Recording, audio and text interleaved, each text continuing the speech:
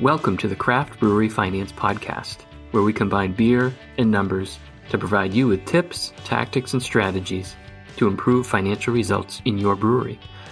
I'm your host, Kerry Shumway, a CPA, CFO for a brewery, and former CFO for a beer distributor. I've spent the last 20 years using finance to help improve financial results in our beer business, and now I'm helping other craft breweries do the same.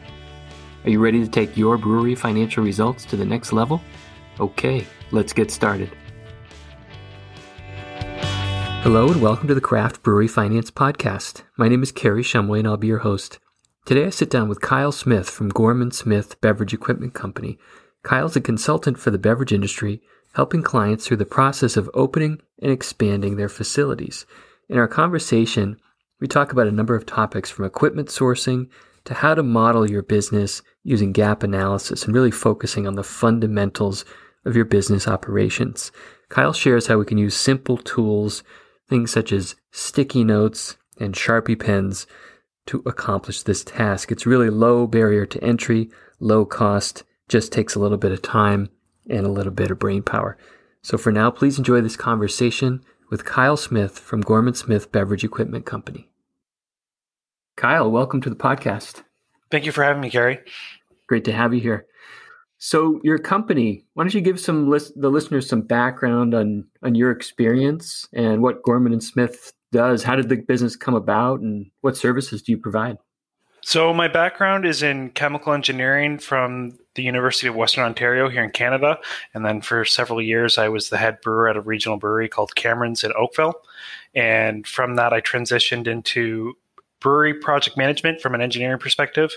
And about 2 years ago, I went into work on an Easter Monday at a small stainless steel shop. And there was a letter from a lawyer saying that I no longer had a job. So obviously all of my customers still wanted to build their breweries, and I connected them with some suppliers and figured out how to mitigate the damage as best as I could. So since then, I've been putting one foot in front of the other and trying to make it work on my own. Absolutely. You got to shift. You got to adapt. It sounds like what we're all dealing with right now. So how is your business changed, with everything that's going on right now? So right now, food and beverage is considered an essential service in Ontario and Canada, and anyone that supplies those industries is allowed to remain open. But a lot of international supply chains have kind of been unreliable, and people are starting to look for more local options again.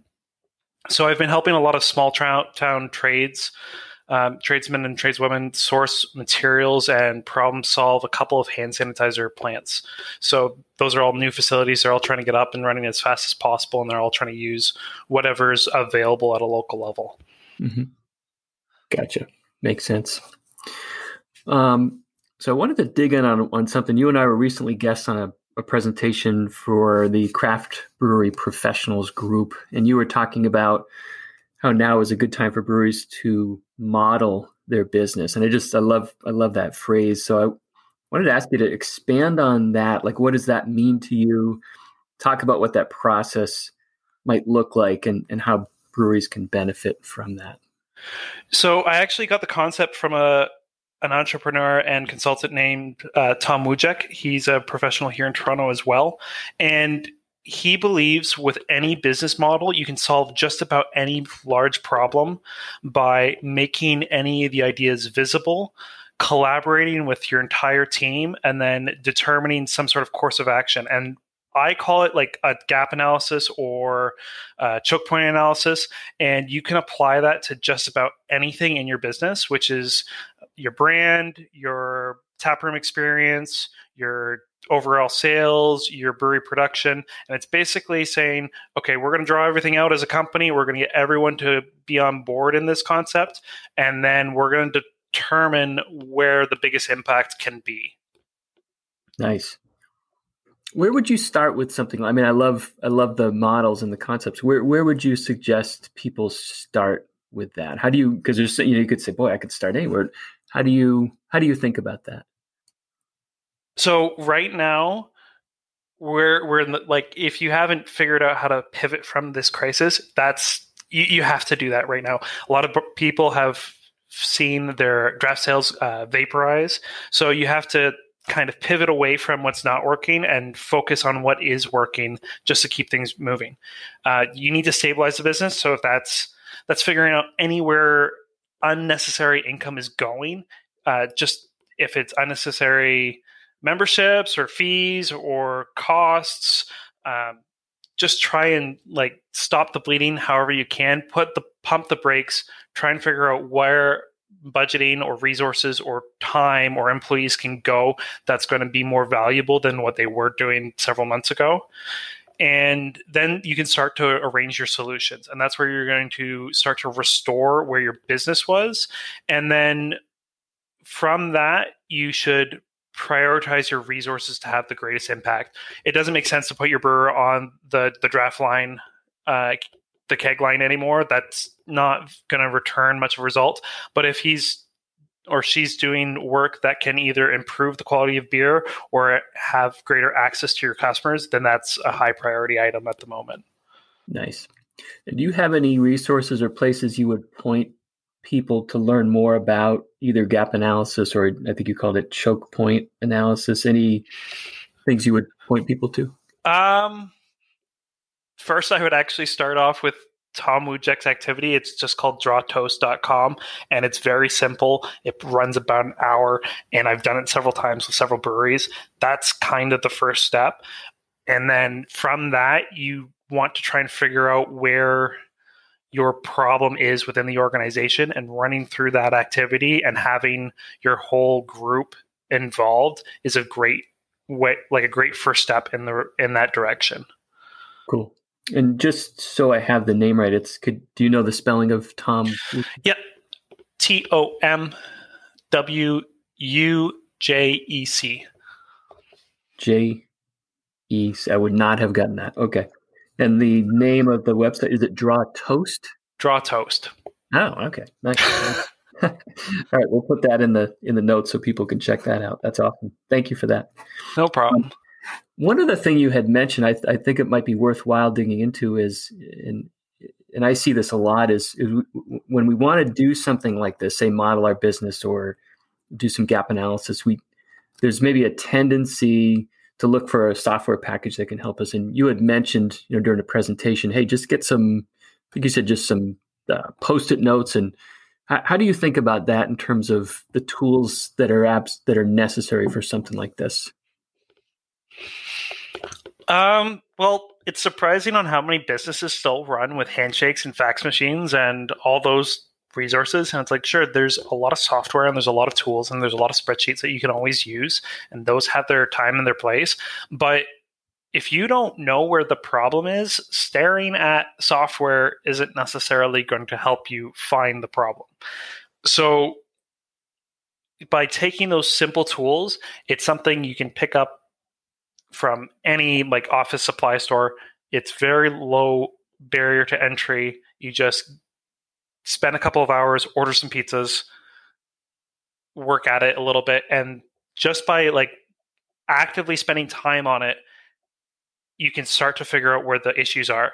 And I'm going to reiterate, it's important to bring in as many people in as possible, because the owner could have a series of problems, but the owner's problems are very different than the taproom staff or the brewers or the distributors or the salesmen. They all have very different concerns and very different issues. And sometimes they can stem from single problems, but sometimes they can stem from overall problems or different points. And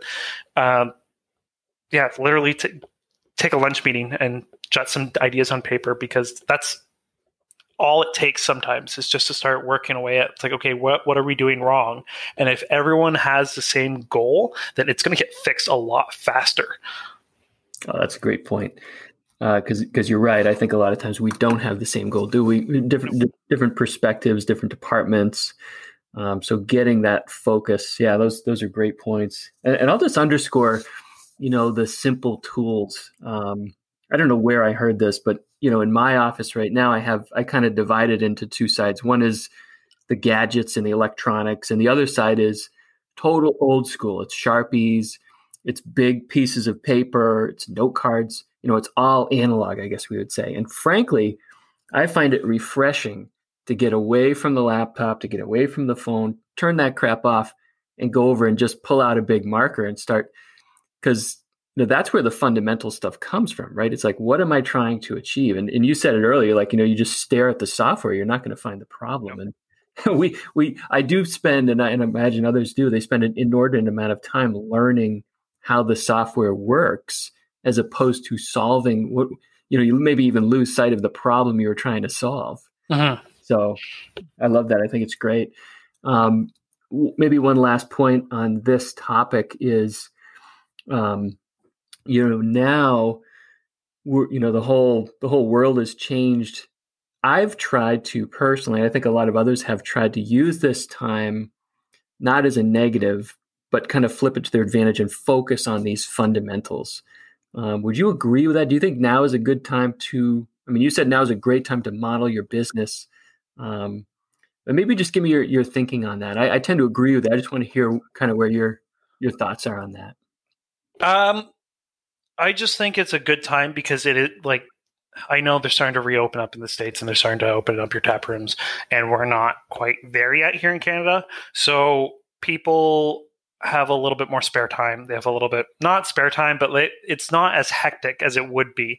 And sometimes those breathers are a good time to take a step back and reevaluating what you're doing. Because if you're actively in the process, you could be spinning your wheels and not realize it. So things are a little bit less hectic in terms of production. They probably are more hectic in terms of distribution or sales or pulling at straws in other departments. But taking a step back and just saying, okay, what is working and what is not working is really important right now, because resources are a lot more finite than they were 6 months ago. Mm-hmm. Yeah, absolutely. And I think that's also an interesting point, is when resources are more scarce, you're more focused on using them appropriately, right? As opposed to, well, I've got some slack in the system, I don't really need to do this right now. But there's definitely a sense of urgency on all levels. You had mentioned, stopping the bleeding relative to the financial side, right? Because that's, job one is make sure you got cash in the bank and you can stay in business. And, I've heard from a lot of different folks that, what they would ordinarily do like an annual plan, now they're really doing kind of a monthly plan. So they're focusing on their finances much more relevant. Like, I'm focusing on June. Yes, I want to plan out the rest of the year, but I'm focused on June. And in doing so, it brings a lot more relevance, accountability, and quite frankly, improvement. Some of the anecdotal responses where, they're improving margins because they're much more focused on it. And they have to. So I think that combination of things is very interesting. The urgency of, this isn't nice to do, this is survival. You have to. Uh-huh. And combining that with, okay, I'm not just trying to survive the next week or months. I want to fundamentally look at my business and figure out how I can, and then use that speed and urgency to get it done. So this isn't just an exercise we're going to figure out over the next 6 months. And we need to finish this in the next 2 days. So I think that can be turned around and really kind of accelerate a lot of stuff we should be doing anyhow. And if you're using simple tools, you don't have to go shopping around for different suppliers and educate yourself on what's out there in the market. If it's Sharpies and Post-it notes, you can do it in an afternoon. You can do it in like very quick, very finite timelines.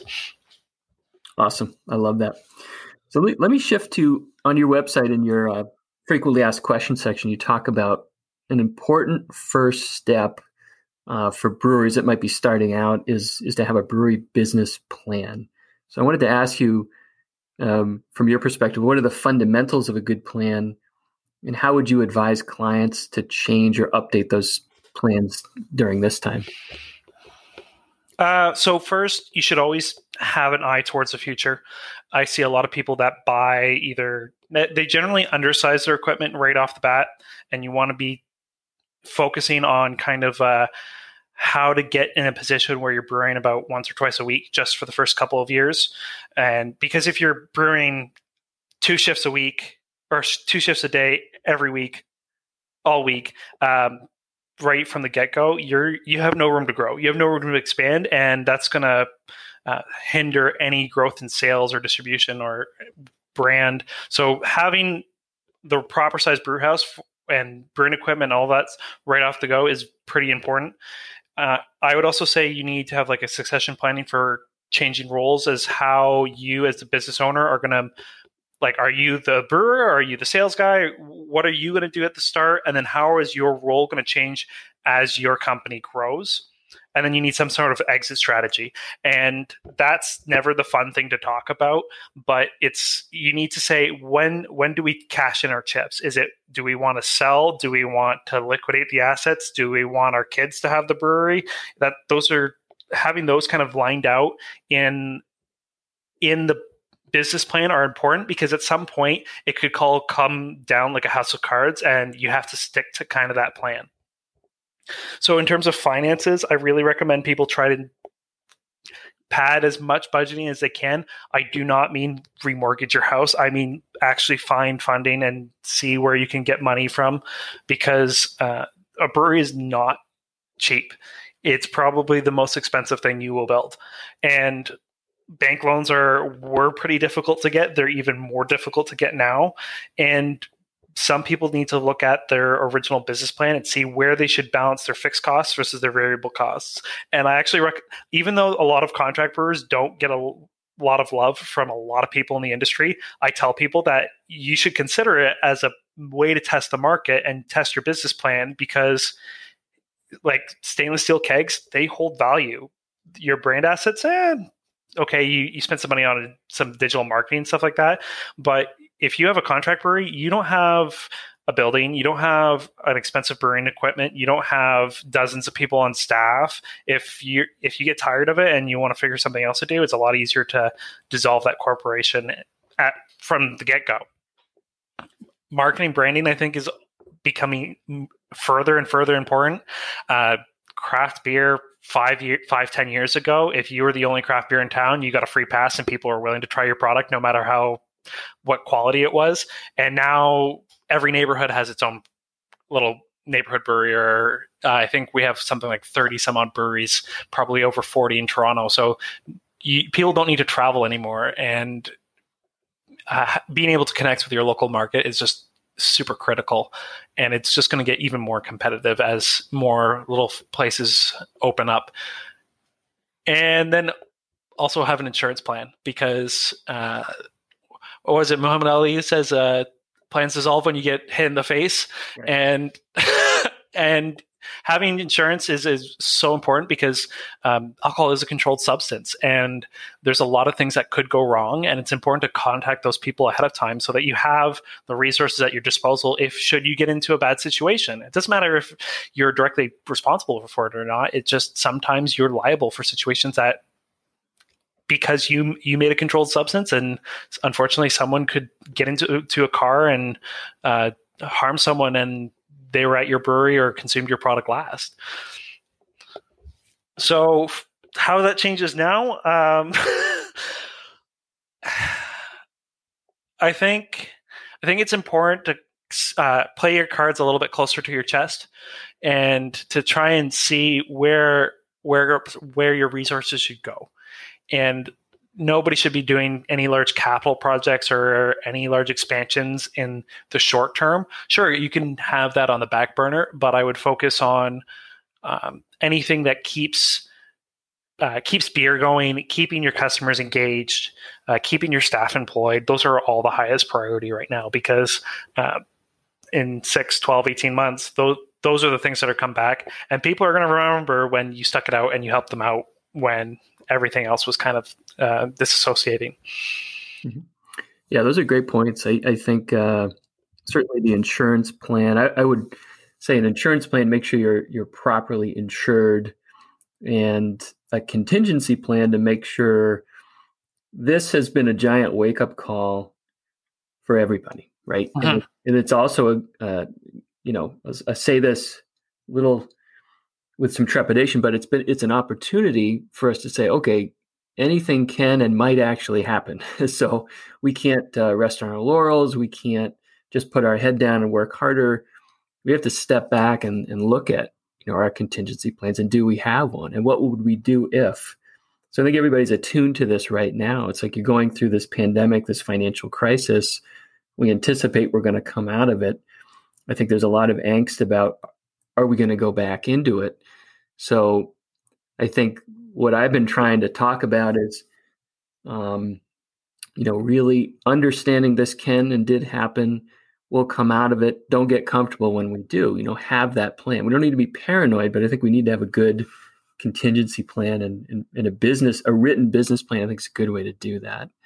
Because what I've seen a lot of times is, business owners, managers, employees, we'll have tons of meetings, right? We'll talk, I'm talking, you're talking, we're hearing different things.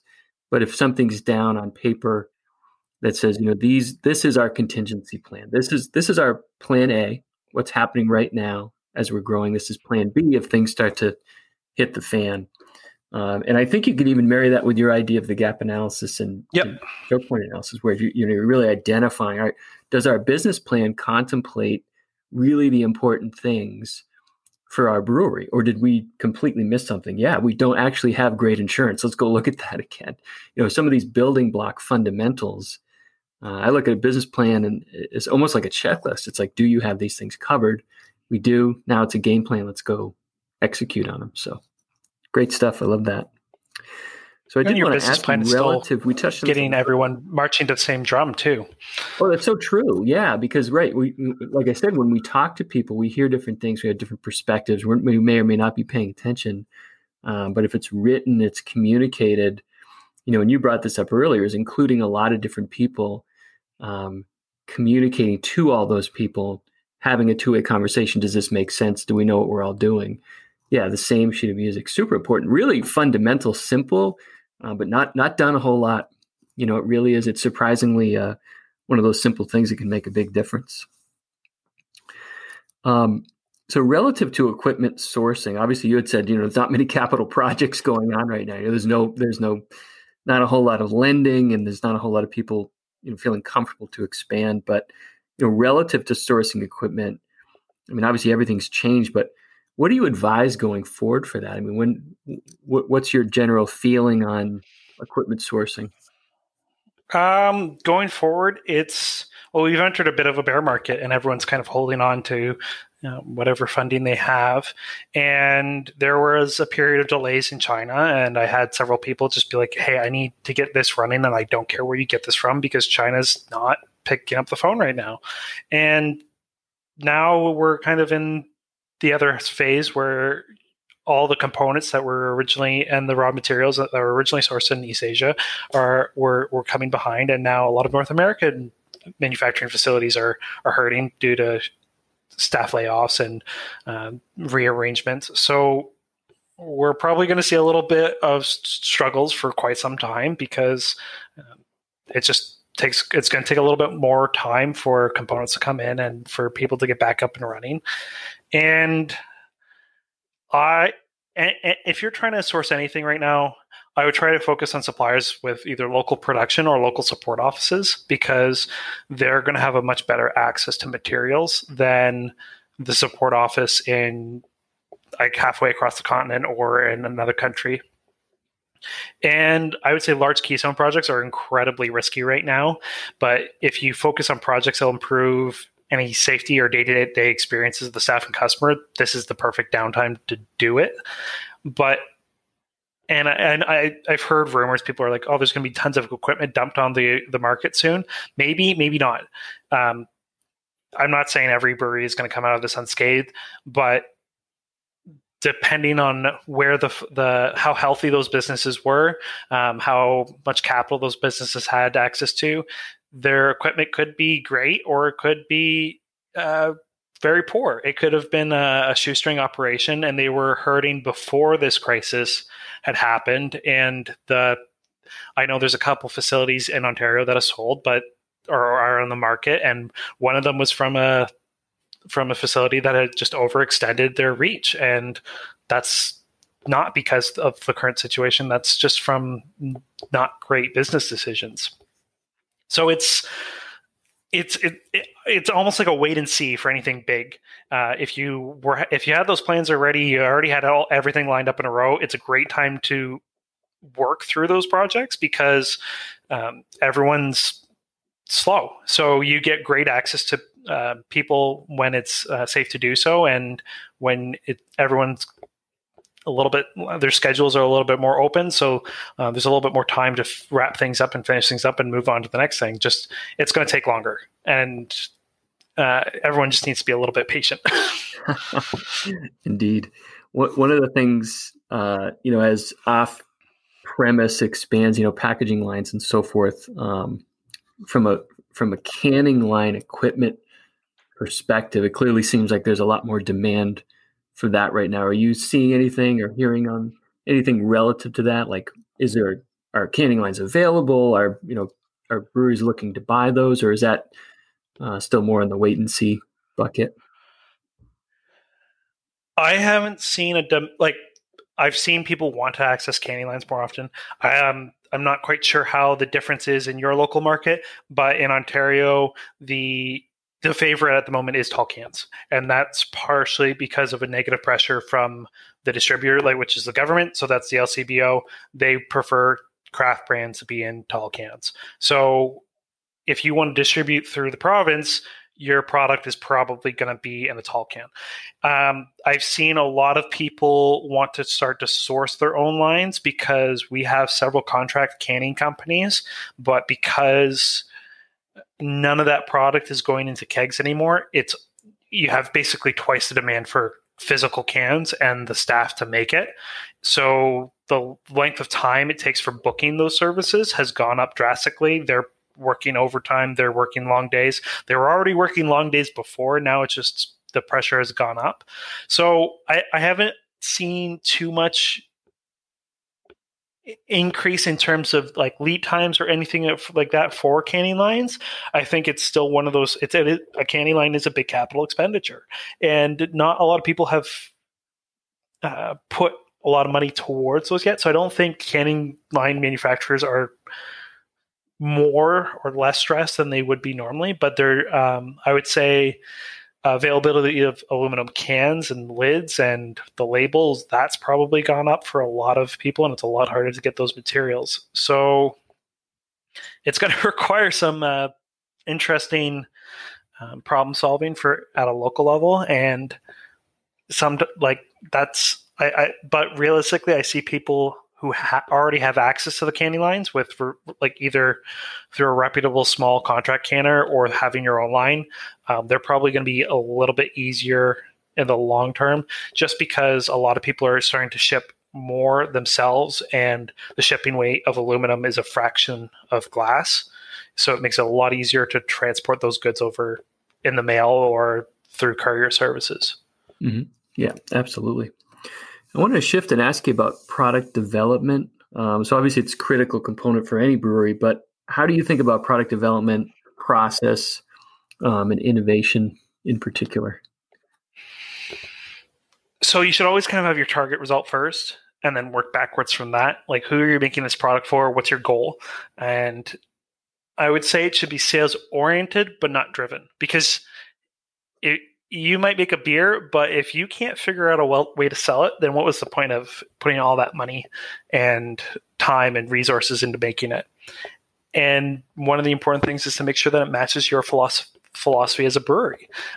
If it's off-brand, people are going to get, maybe not all the time, but they're going to get confused by why, is this true German brewery? Why are they making a triple barrel-aged IPA for, if it's off-brand, it's going to, sure, you might gain some customers, but it might not resonate with the customers you already have too well. And I would figure out ways to support that new product whenever you can in ways that can fail cheap. So don't buy 50 new custom tap handles right off the bat, but figure out a way to support it through your sales staff and promotional items, because if it doesn't get the support that it needs, it's going to flop. And coming from a brewing background, I say it's let your brewer have some fun. It's their job to make the beer as best as they can, and having their passion behind the product is only going to make it better in the long run. Makes sense. So from an operational perspective, do you have any must-dos, like action items for brewery owners and managers right now? Anything they really should be laser focused on? Yeah, pay attention to your local market. International supply chains are kind of very uprooted at the moment, and people are still going to want the products that they want. It's not like people have stopped consuming the products. They've just have a harder time getting access to them. So looking at what your local market wants right now is very important. For example, very few people want to wait in line for liquor stores. So if you can offer a painless way to get people into your door, figuratively, it's going to help you in the long run. I would say you also need under normal circumstances, it's important. Now it's even more important to listen to your staff and provide them the resources that they need to succeed, because they're the ones that are going to be on the floor, physically making the beer, interacting with the customers, interacting with the suppliers.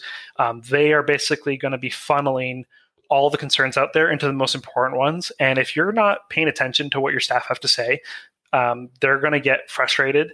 I know several of my friends who've quit their jobs because they just haven't been given the PPE that they needed to do their jobs properly right now. And now it's even more stressful. Under normal times, you could get away with it, but now it's just like, no, we don't have what we need to do our jobs properly. We could get really sick. So that's also important. I'd also say show just a little bit of empathy and have a little bit more patience than normal. Like, we're not all in the same boat, but we're all weathering the same storm. Right. Yeah, those are great points. So this is a question I've been asking guests recently, and I'm going to ask you, and you can feel free to not answer or punt on this. It's fine. But everybody wants to know, when are we going to come out of this? How long is it going to take? What's it going to look like? So if you had that crystal ball and you look into it, what do you see in there? Well, I'm not an epidemiologist, and people like the CDC and medical professionals should be listened to first before me, because they spend billions and billions of dollars researching this stuff, and I'm nowhere near that level.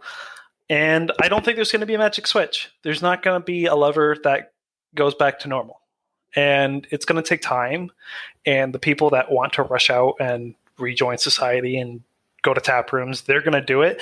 But the people who are anxious or nervous, it's going to take a long time for them to want to go back, because that's until those anxieties have faded.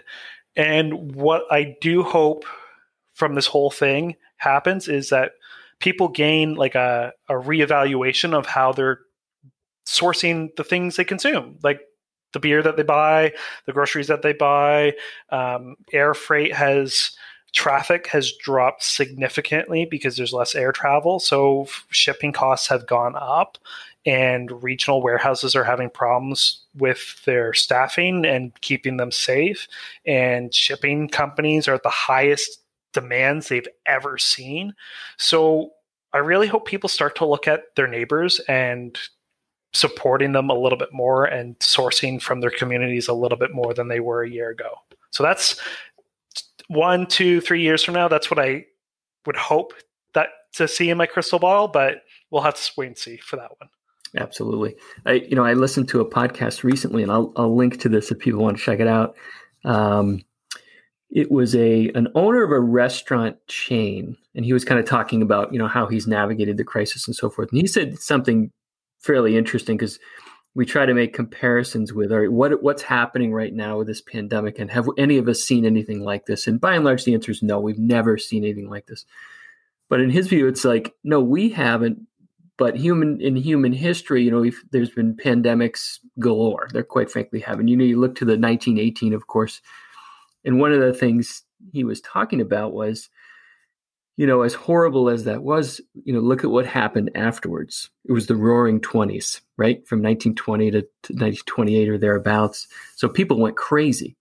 So maybe this is me being overly optimistic, but if we can learn some lessons from the past, or if history doesn't repeat but it rhymes, maybe there's something there relative to, I think how adaptable we can be, and particularly in the beer industry, how scrappy everybody can be, and the resolve, it's just amazing. So, again, the timelines are tough, but, I think history might be a guide in that we might be hopefully better off than we might otherwise think. So that's the way I'm going to approach it anyway. So I wanted to ask you, what lessons have you learned personally, or what are you learning from this crisis? And you can answer this any way you'd like: financial lessons, business lessons, preparedness, anything in particular come to mind for you? Well, I'm learning how to use about 8 different video conferencing apps all at once, and that's an overnight skill that's just emerged. It's kind of like why there's 16 different phone chargers. It seems like everyone's developed their own one. To be honest, I'm working on trying to be kinder to myself. And you're not going to be as productive as you were 12 months ago. You're not going to be able to do things as quickly or as to the same degree because you don't have access to the same resources you did that there was.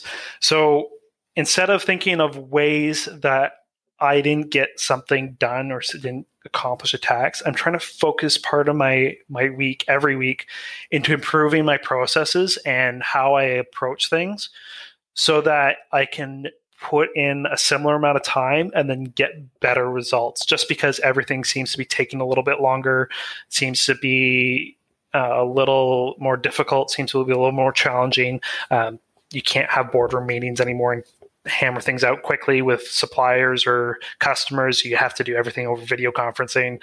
So right now it's important to remember that putting more effort into the same task might not result in better outcomes. So that's kind of what I'm trying to teach myself at the moment. Good. That's good stuff. Yeah, I've certainly found, at least on the meetings, there are some efficiencies to be gained. A couple maybe just quick observations that I've seen is, number one, if you're doing a meeting like this, you're not traveling. So there's not, you're not driving to, you're not driving from, there's not the waiting for people to show up. The Zoom meeting or whatever platform you're using starts at 9, you start at 9. And interestingly, what I've observed in a lot of meetings, particularly of groups of, say, more than 4 or 5, 6 people, is there's a lot of side conversations. You try to limit that, but inevitably, these two folks are sitting next to each other. They've got something that they discuss it, and it can be very distracting. It can prolong, and it's almost impossible to have a side conversation in a Zoom meeting. Have you noticed that? Where if you've got like 8 people on the screen, the couple ones.